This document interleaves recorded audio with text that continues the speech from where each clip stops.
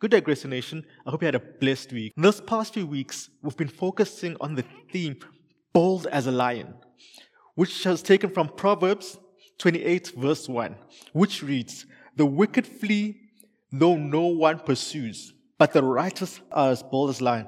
We've had topics from being bold with power, to being bold in your asking, and last week to being bold with your imagination. Ladies and gentlemen, in anything that you do, you need to be bold and be bold in knowing that God wants you to have it. Acts 8 reads, "And on that day, a great and relentless persecution broke out against the church in Jerusalem, and the believers were scattered throughout the regions of Judea and Samaria, except for the apostles.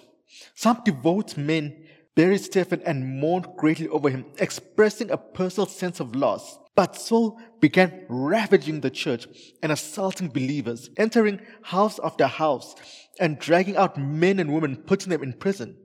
So there was this person back in the day, and his name was Saul. This is after Jesus had left. He hated Christians, and he wanted to do everything to capture them. He would always get authority to be allowed to arrest them, and he made sure that every day he would constantly be searching and constantly trying to get in Christians. And Saul was a Jew, and he believed that those who were preaching the gospel of Jesus were wrong. And Saul loved God so much that he wanted to stop any false spreading of his word, and he was constantly going after Christians. Jump to Acts 9, 13 to 14. "Lord," Aeneas answered, "I have heard many reports about this man and all the harm he has done to your holy people in Jerusalem. And he has come here with authority from the chief priests to arrest all those who come in your name." So Saul was feared amongst towns, amongst the area, and everywhere that he went, people knew what he was doing. Jump earlier on, Saul gets authority in a few verses earlier to go out and arrest other Christians. And he has been given the authority to do that. So Saul is feared amongst the Christian himself. Saul is feared amongst the disciples. Acts 9 verse 1 reads, "Now Saul, still breathing threats and murder against the disciples of the Lord, and relentless in search for the believers, went to the high priest and asked for letters of authority from him to the synagogues at Damascus, so that if he found any man or woman there belonging to the way, believers, followers of Christ the Messiah, men and women alike, he could arrest them and bring them bound with chains to Jerusalem. As he traveled, he approached Damascus, and suddenly a light from heaven flashed around him, displaying the glory and majesty of Christ. And he fell to the ground and heard a voice from heaven saying, 'Saul, Saul, why are you persecuting and oppressing me?' And Saul said, 'Who are you, Lord?' And he answered, 'I am Jesus, whom you are persecuting. Now get up and go into the city, and you will be told what to do.' The men who were traveling with him were terrified and stood speechless, hearing the voice but seeing no one. Saul got up from the ground, but though his eyes were open, he could not see nothing. So they led him by the hand and brought him to Damascus." So Saul is on the way to Damascus, and he's literally ready to go and persecute people and draw them out of their houses for preaching the false word. And God approaches him and says, "Saul, why are you persecuting me?" And eventually Ananias comes to Saul, and Ananias heals Saul. And Ananias and Saul spend time for a couple of days. Saul gets to learn the word and hear more about God. A few days later, Saul's already starting to preach in the area where he was coming to prosecute Christians. And eventually God changes Saul's name to Paul. Jump to 2 Corinthians 7:2. The Bible reads, "Open your hearts to us. We have wronged no one. We have corrupted no one. We have cheated no one." The CEV version says, "Make a place for us in your hearts. We haven't mistreated or hurt anyone. We haven't cheated anyone." Hold up. Remember, this is the same Paul that a couple of verses down, a couple of books down in Acts, was literally going out, beating and dragging God's children out of their houses. Women and kids and fathers and everyone. He was dragging them and beating them. He didn't care. And he was mistreating them. And yet, in 2 Corinthians 7, he's saying, "I have wronged no one." Now, this is a bold statement. This is a bold statement from a person who used to do all of this. Even Jesus, when he approached Paul, Jesus said, "Why are you persecuting me?" So even Jesus knew that Saul was going after his people. But one thing Saul understood in 2 Corinthians 7:2 is that God has forgiven for all he has done. So therefore, God remembers it not. And that's one thing God has been showing me about this past week. We need to understand what forgiveness is. We need to get to that point in life where we can say boldly, I have wronged no one. We need to get to that point. Get to the point where we're bold in our forgiveness. And the message for today is set free. And that's because once you are bold in forgiveness, you are set free from everything. You are set free from bondage. And that's what God wants us to learn. God wants us to get to the point where we walk from persecution to being saying, I have wronged no one. And that's the point we need to get when we learn to forgive, and we need to learn to stand in that forgiveness. And today we'll be focusing on a few things. We'll first look at what is forgiveness. Then we'll be breaking down forgiveness. Then we'll break down the consequences of unforgiveness, misconceptions of forgiveness, and find how to forgive. The first thing we said we're going to look at is we're going to look at what is forgiveness.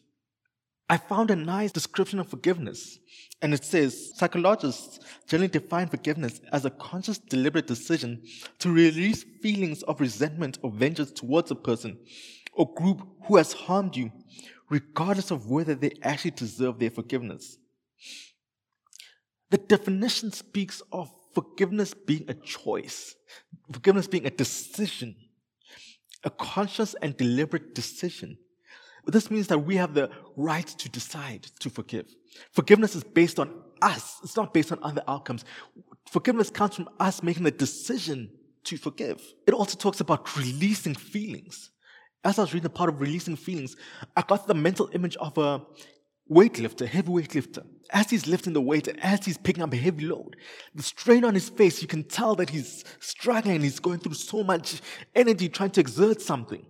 And when he gets to a position where the weight is now above his head and he waits there, and the moment the judge says the weight has been approved, he literally just lets go. And the moment the bodybuilder lets go, all of a sudden, his face is relaxed and everything. And that's the type of release that you're talking about, releasing everything, just letting go. Unforgiveness is like taking poison and expecting someone else to get harmed. Let me repeat that. Unforgiveness is like me drinking poison and expecting someone else to get harmed. That's not how it works. If you drink that poison, you will get harmed. There's a soccer player who, in the early 2000s, moved to Barcelona. And he played for a club there for many years. And he was an amazing player. He grew and became one of the best. Not the best, one of the best. And over time, he loved the club and everyone fell in love with him. Come the 2020-2021 season, his contract comes to the end. And end of July this year. And everyone was hoping he would get back to the club. Everyone wanted him back to the club. Everyone thought he'd renew the contract. He even got to the point where negotiating with the club because they couldn't afford him. He decided, hey, I can give you an option of halving my salary. And they agreed on everything. And when it came time to the rules and regulations, the governing body of that country did not allow it because the club could not afford it. And everyone got angry. And within 5 days later, he had signed a new contract at a different place. And had moved on. Even though he loved the place, he had moved on. And fans were angry at both the club and at the regulating body. People were angry at some of the people who were still at the club saying, why don't you guys have the salary to keep this person in our team? And as much as everyone and fans might still be angry, when that person starts playing for the new team, he has moved on. He doesn't care if a person like me holds a grudge on him or holds unforgiveness from him for leaving the club. It will not affect how he plays. And that's what unforgiveness does.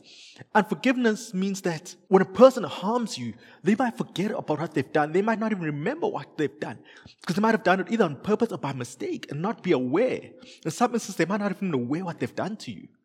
And you're the one who keeps carrying this heavy burden. You're the one who keeps carrying this unforgiveness. And as I said earlier on, unforgiveness is like drinking poison, which means I'm drinking that poison, and that person has long moved on. And that is harming me more than it's harming that person. And that's one thing we're going to be focused on, what forgiveness is, because it's a choice. It's a choice of to release something, just release yourself from that burden. Now that I understand what forgiveness is, we'll break down forgiveness. God gave me this example of forgiveness, and I was telling my future CA wife that, I'm going to use an accounting term for it. And she was like, oh, be careful. Accounting is not that easy. I'm like, don't worry, I got this. I know my accounting. From the basics I've known in high school and first year varsity, the one thing that our teacher said, the foundation of most of accounting is based on a simple principle. Assets equals owner's equity plus liability. Which goes back to maths, which says the left-hand side should be equal to the right-hand side. And that's the same with accounting. It's based on the double entry principle. And God was saying to me, in the same manner, we can take forgiveness in that regard, that there's assets equals owner's equity and liability. And as we break down what forgiveness is, we'll look at each aspect and categorize every field, that what is an asset, what's an owner's equity, and what's a liability. And once you understand that in accounting, once you understand the double entry principle, you basically know the foundation of accounting. If you ever get stuck in accounting, go back to that foundation and see, are you following those rules? And you'll be halfway through there. The first part that we're going to look at the assets, and we're going to look at what an asset is in forgiveness, and that's the forgiveness that God has given us. The forgiveness that God has said, take it, it is yours. Hebrews 1:3 reads, the Son radiates God's glory and expresses the very character of God, and He sustains everything by the mighty power of His command. When He had cleansed us from our sins, He sat down in the place of honor at the right hand of the majestic God in heaven. Our sins were forgiven many years ago after Jesus had died on the cross and risen. And when He rose, He went to sit on the right hand of the Father, which means that our sins were forgiven many years ago. Which means forgiveness was there before you were even born. All that you've done, all your past sins and all your future sins have already been forgiven many, many years ago. Ephesians 1:7 confirms this and reads, He is so rich in kindness and grace that He purchased our freedom with the blood of His Son and forgave our sins. And this just shows that our sins were forgiven a long time ago when Jesus purchased our sins and forgave us back then. So our sins are already forgiven. 1 John 1:9 reads, if we confess our sins, He is faithful and just and will forgive us of our sins and purify us. 1 John 1:9 says we need to confess our sins and He will forgive us and purify us. The Lord forgave us of our sins many years ago.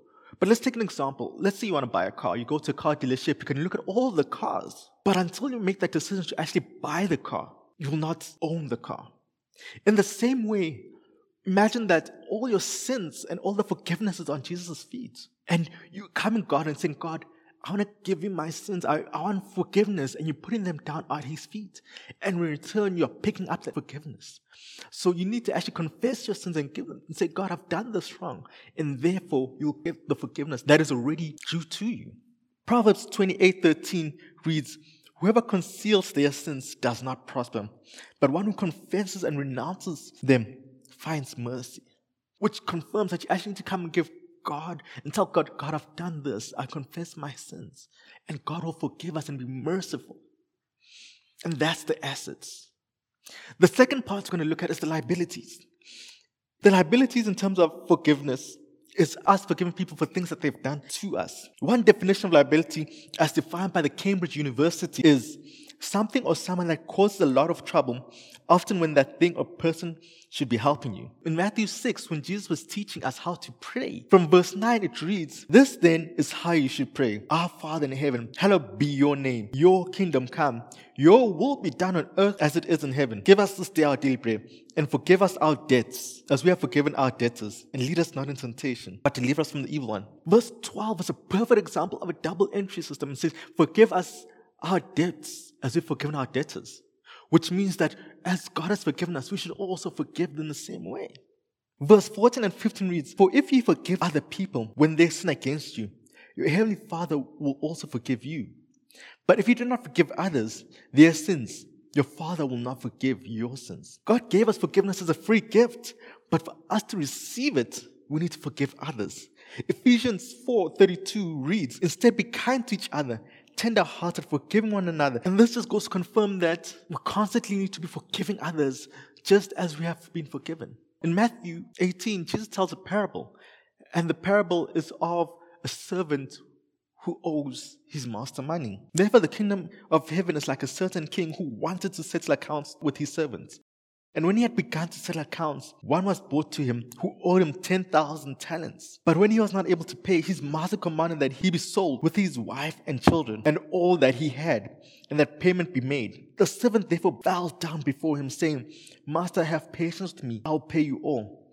Then the master of the servant was moved with compassion, released him, and forgave him his debt. But the servant went out and found one of his fellow servants who owed him 100 denarii, and he laid hands on him and took him by the throat, saying, "Pay me what you owe me." So his fellow servant fell down at his feet and begged him, saying, "Have patience with me, I'll pay you all." And he would not, but went and threw him into prison till he could pay the debt. So when his fellow servants saw what had been done, they were grieved and came and told the master all that had been done. Then his master, after he had called him, said to him, "You wicked servant, I forgave you all the debt because you begged me. Should you have not had compassion with your fellow servants, just as I had pity on you?" And his master was angry and delivered him to the torturers until he could pay all that was due to him. So my heavenly Father also will do to you if each of you from your heart does not forgive his brother his trespasses. Matthew 20, there's a parable of workers working in the vineyard. And there the master gives each person 1 denarii. We can use that example and saying 1 denarii is the acceptable working wage for a person. Now, if you go back to the parable in Matthew 18 that we just read, and you look at what each person owed, the servant who was forgiven and found another servant who owed him 100 denarii, we can see that that's about 100 days' wage. That means that the servant could have literally paid him back within 4 months, and yet the servant did not forgive him. Now, if you go back and look at the values of denarii towards talents, 6,000 denarii is equal to 1 talent. Which means that the servant needed to work at least 6,000 days just to pay his master of 1 talent. And he had to pay 1,000 talents, which means that he had to work 60 million days or 2,000 years. And that's taking approximately, he's working 300 days a year. So there was no way that this first servant could literally pay back his master using that same field. And yet the other servant could easily have paid it back. And that's what Jesus is trying to say, that the reason we forgive others is because of all the things that God has forgiven us for. Sometimes we think what we're forgiving others for is a lot, but what God has forgiven us is much greater than what we need to forgive the other person for. And that's why we need to have mercy. And that's because if we do not forgive, it becomes unbalanced. Because God has forgiven us a lot on this side and we have not forgiven. So there is an unbalance in life, and that will tip the scale and make us lose everything. Just like how the servant had failed to forgive the person who owed him 100 days' wages, he lost the forgiveness he had received for the 1,000 talents. And that's what we need to be careful in life, that we lose forgiveness because of the small things we fail to forgive others for. Mark 11:25 reads, "And when you stand praying, if you hold anything against anyone, forgive them, so that your Father in heaven may forgive you your sins." Matthew 5:23-24 reads, "So if you are presenting a sacrifice to the altar in the temple, and suddenly remember that someone has something against you, leave your sacrifice there at the altar. Go and be reconciled with that person, then come and offer your sacrifice." In the same way, we need to forgive others. If we have wronged other people, before we come and give anything to God, we need to go and ask that person for forgiveness. Unforgiveness blocks forgiveness. Third part in the double entry principle is the owner's equity. In terms of forgiveness, we've already covered assets, which is God's forgiveness that God has blessed us with. We've already covered liabilities, which is people we need to forgive and need to ask forgiveness from. The third one and final one is owner's equity. And this is sometimes the hardest one. It is easy to understand that God loves us and God wants to forgive us. And it's easy to understand that we need to forgive other people. But sometimes the hardest one is forgiving ourselves. And that's what owner's equity is. It's learning to forgive ourselves for all the past mistakes. Learning to forgive ourselves for everything that we regret in life. Hebrews 8:12 reads, "And I'll forgive their wickedness, and I'll never again remember their sins." Psalms 103:12 reads, "He has removed our sins as far from us as the east is from the west." Isaiah 43:25 reads, I am he who wipes out transgressions for my own sake, and I will not remember your sins." And these verses just show that once we've asked God for forgiveness, God first of all separates the sins from us as far as the east is from the west. And after that, he does us a favor and he forgets our sins. And so the only person who can actually remind us of our sins, our past mistakes, is not God once we've confessed them, but it is the devil and ourselves. And that's one thing we need to understand, that God has already forgiven us our sins, so we don't need to beat ourselves up. There was a story that I heard on the radio a couple of weeks ago, and it was a story of a person who was caught in a compromising position. Now, I'm not saying that what he did was right. I'm not approving of it. But on the radio, they're discussing it, and they're saying that this person was caught in a position, and what happened is, whilst he was in the position, photos were taken. And after the photos were taken, they were published, and his PR team quickly decided, hey, let's buy the copyrights to those photos. And they bought those copyrights. And so now even when he goes to interviews and they ask him about the pictures, he has the right to say about what pictures, because he owns those pictures. And therefore no one can publish those pictures without his permission anymore. And as much as what he did was wrong, as God was saying, when you do come and confess your sins towards me, I forgive them, and therefore I remember them not. So therefore the only person who can actually recall them again is you. So even if the devil tries to make you say, hey, I saw those pictures, I remember what you did last week, you have the right to either say, but what did I do last week? Because God has paid the price for those sins. God has forgiven you for them. And that's one thing we need to remember, that God has forgiven us. And that's one thing Paul understood, that everything that he did with those Christians, everything that was persecuting, even when Jesus was like, you're persecuting me, he understood that afterwards, when he asked and confessed and he got saved, Jesus forgave him of those sins. And therefore he could boldly say, we have wronged no man, because he understood that God has forgiven him. Forgiveness is learning to forgive ourselves from our past mistakes. Learning to forgive ourselves for things that we did in the past. The next thing we're going to look at is the consequences of unforgiveness. And there are few consequences of unforgiveness. The first one we've already spoken about earlier, which is, how can we expect forgiveness if we don't believe in forgiveness? 1 John 4:20-21 reads, if someone says, I love God, but hates a fellow believer, that person is a liar. For if we do not love people we can see, how can we love God whom we cannot see? And he has given us this command: those who love God must also love their fellow believers. Forgiveness is us showing love not only to God, but to others. And the Bible says that if we say we love God, but cannot show our fellow brothers love, we cannot say that we love God. And the same thing with forgiveness. If you cannot forgive someone, how can you say you believe in forgiveness? And how can you say you believe that God has forgiven you if you fail to forgive others? The second consequence is found in Psalm 32, verses 1-5, which reads, blessed is the one whose transgressions are forgiven, whose sins are covered. Blessed is the one whose sin the Lord does not count against them, and whose spirit is no deceit. When I kept silent, my bones wasted away through my groaning all day. For day and night your hand was heavy on me. My strength was sapped as in the heat of summer. Then I acknowledged my sin to you and did not cover up my iniquity. I said, I'll confess my transgressions to the Lord, and you forgave the guilt of my sin. Unforgiveness is unhealthy, because if you harbor unforgiveness, your body takes the pain. Your bones become heavy, you become unhealthy, you lose vitality. And that just shows that if I'm not forgiving someone, that person can walk away and not care, and they'll be fine, but my health is what gets damaged. So unforgiveness is unhealthy for us. 2 Corinthians 2:10-11 reads, when you forgive this man, I forgive him too. And when I forgive whatever needs to be forgiven, I do so with Christ's authority for your benefit, so that Satan will not outsmart us, for we are familiar with his evil schemes. The Amplified Version reads, if you forgive anyone anything, I too forgive that one, and what I have forgiven. If I have forgiven anything, has been for your sake in the presence of and with the approval of Christ, to keep Satan from taking advantage from us. For we are not ignorant of his schemes. If we harbor unforgiveness, it allows the devil to outsmart us. It allows the devil to play in our lives. It allows us to become slaves to the devil. And this is unhealthy for us, because at the end of the day, God wants us to receive the forgiveness. God wants us to not be slaves to sin.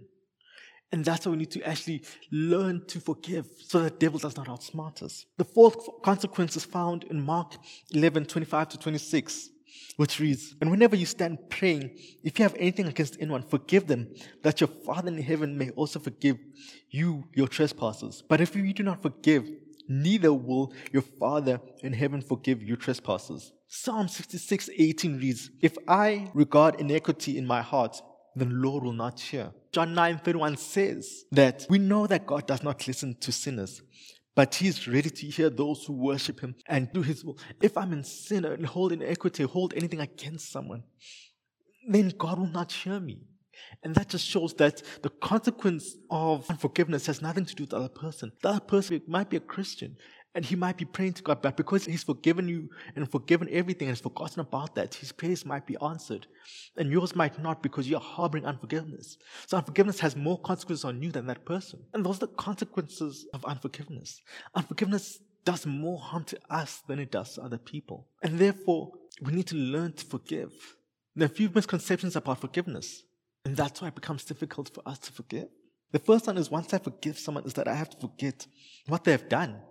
Matthew 18:21-22 reads, Then Peter came to him and said, Lord, how often shall my brother sin against me and I forgive him? Up to 7 times? Jesus said to him, I do not say to you up to 7 times, but up to 70 times 7. The fact that we need to forgive someone 70 times 7 in a day, it just shows that there's multiple times we need to forgive them.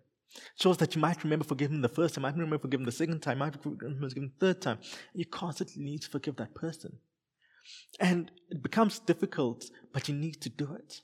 Let me give you an example. If someone stabs me, and yes, I forgive them, and yes, the wound is healing, and yes, the scar might heal, but each time I see that scar, I'll remember that moment.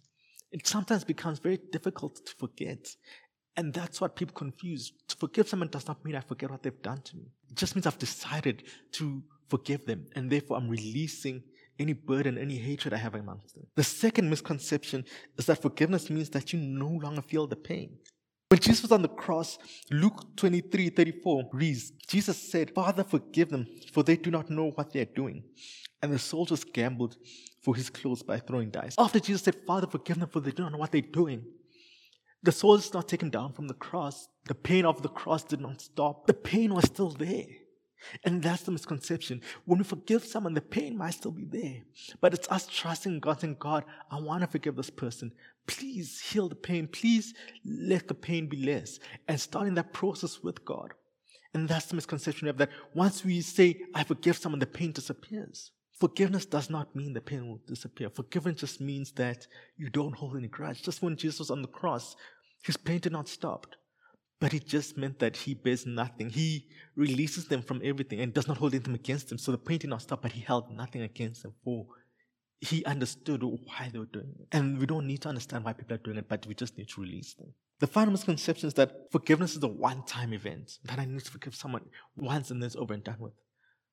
This is not the case. Forgiveness takes time.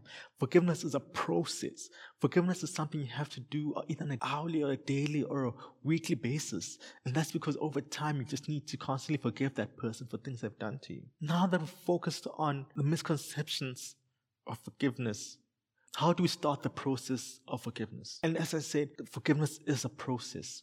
And it's about us starting and making that way to forgiveness. The first step to forgiveness is we need to decide to forgive.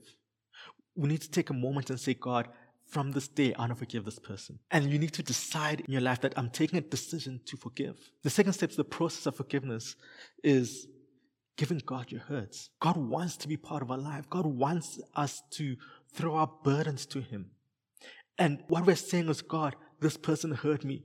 Help me. Give God everything. Confess your hurts. Confess everything that you desire to God and allow God to handle it. It's pointless me coming to God and asking for forgiveness and dropping my confession and sins there. And then after I left, I'm like, oh yeah, I know. Let me take that sin back and keep going. Because God has forgiven you, and that's what you need to do. You need to give God your hurts. And each time remember that pain that the person caused, come again and drop it there. And say, God, I know this person did this. Please, I'm trying to forgive them. The third step to the process of forgiveness is ask God for help. Enlist in God's help. Ask him to assist you in forgiving that person.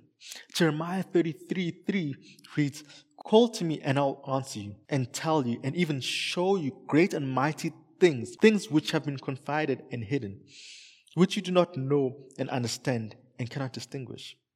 So if we come to God and we ask God for help, God will show us things. God will help us heal. Because the Bible says, ask and you shall receive. So if you come to God asking for help to forgive someone, he will help you. He will take you throughout that whole process. And that process will take time. That process might be instant. That process might take time. But just keep asking and believing that God's helping you. The fourth step is to read scripture about forgiveness. There's many scriptures in the Bible that speak about forgiveness. We've touched on quite a few of them, what the harm of unforgiveness is, how to forgive, and those are the scriptures you need to constantly read upon. Find stories of where people in the Bible have forgiven others, and constantly read those scriptures and learn to build a foundation for your forgiveness. And therefore, learn and read and meditate on scriptures about forgiveness. Step 5 is write down what God has forgiven you for. Not to say that you keep bringing up, oh, no, I did this, but it will help you get to the point that when you need to forgive someone for 1 denarii, you remember all the 1,000 talents that God has forgiven you. Therefore, you'll always remember that God, you forgive me for this, you forgive me for this, you forgive me for this. And therefore, it will help you remember that all the things that God has forgiven you for. And it will help make it easier for you to forgive others. The final step is to pray for those who hurt you. And this is very difficult because we don't understand why we need to pray. And it becomes difficult to pray for someone who's hurt me. And the reason we pray is, in the Bible does tell us we need to pray for our enemies. And most of the time, when someone hurts us, they become our enemy and we need to pray for them. And we need to pray for God to change their hearts. We need to pray for God to work in their lives. And the more we pray and the more we pray, the more God sees our hearts and the more God will bless us and God will help us to forgive that person. If today, as we've been talking the past few minutes, God has said you need to forgive someone, or you need to forgive yourself, or you need to show forgiveness. If that is you, and you want to forgive someone, and you want to start that process, you want to start the journey, may you bow your head and may we pray. Thank you, Lord, that you're Alpha and Omega, Lord. Thank you that great I am, Lord. Thank you, Lord, that you've called us to forgive, Lord. Thank you, Lord, that you've forgiven us our sins, Lord. Thank you, Lord, that you've called us to forgive, Lord. Thank you, Lord, that you're Alpha and Omega, Lord. We thank you for all that you're doing in our lives, Lord. We'd like to pray, Lord, that we would like to begin a journey of forgiveness, Lord. We'd like to begin a journey of whatever we need to forgive. It may be either ourselves, Lord. May it either be someone else, or may we be able to give us the strength to go ask that person for forgiveness, Lord. We'd like to thank you, Lord, that we begin this journey, Lord, that we want to start to learn how to forgive, Lord. We'd like to trust in you, Lord, that as we forgive, Lord, we understand that it will be a process. We understand it might take time, Lord, but we're ready to begin this journey with you, Lord. We are ready to trust in you, Lord. I would like to thank that you may guide us throughout this journey, Lord. In Jesus' name we pray, amen. If that was you today and you want to start that journey, you want some guidance and want assistance to start that journey, please text the number below and we'll get in contact. We'll assist you. We'll find people to assist you on that journey to forgiveness. People will be able to help you and direct you towards forgiveness. If you are ready to start that journey, and if you want God and want to receive the forgiveness of God, and you want to become a child of God and release everything that has done to you, and you want to become a child of God and you're ready to make that step, and you have not accepted Jesus as Lord and Savior, and you're ready to say, God, I want to accept Jesus, my Lord and Savior, so that I can accept and walk in that forgiveness, so I can get to that moment where I can boldly say, I have wronged no man, just like Paul did, and you're ready to begin that journey, may you please bow our prayer. Thank you, Lord, for all that you've done, Lord. I thank you, Lord, that I know with my heart and I confess with my mouth that, Lord, you came down in human form and died on the cross for my sins, and that you rose again 3 days later, and that my sins are forgiven, Lord. And I thank you for that, Lord. And I trust you and I believe in my heart that you have done that, Lord. And I want to become a child of God. I want to turn away from sin and I want to learn how to forgive people. I'm coming, Lord, to drop everything, my hurts, my burdens to you, Lord. And thank you, Lord. I'm becoming an heir in your kingdom, Lord. In Jesus' name I pray, amen. If that was you, please also text the number below. And we'll assist you to walk that walk. We'll assist you to grow in Christ. We'll find people in your area where they can communicate and they can guide you. If that was you, please text the number below. And the angels are rejoicing because you have made the best decision in your life. Because you have become an heir to the throne. Because you are ready to take the next few steps. Please text the number. We would love to get to know you. In Jesus' name, amen.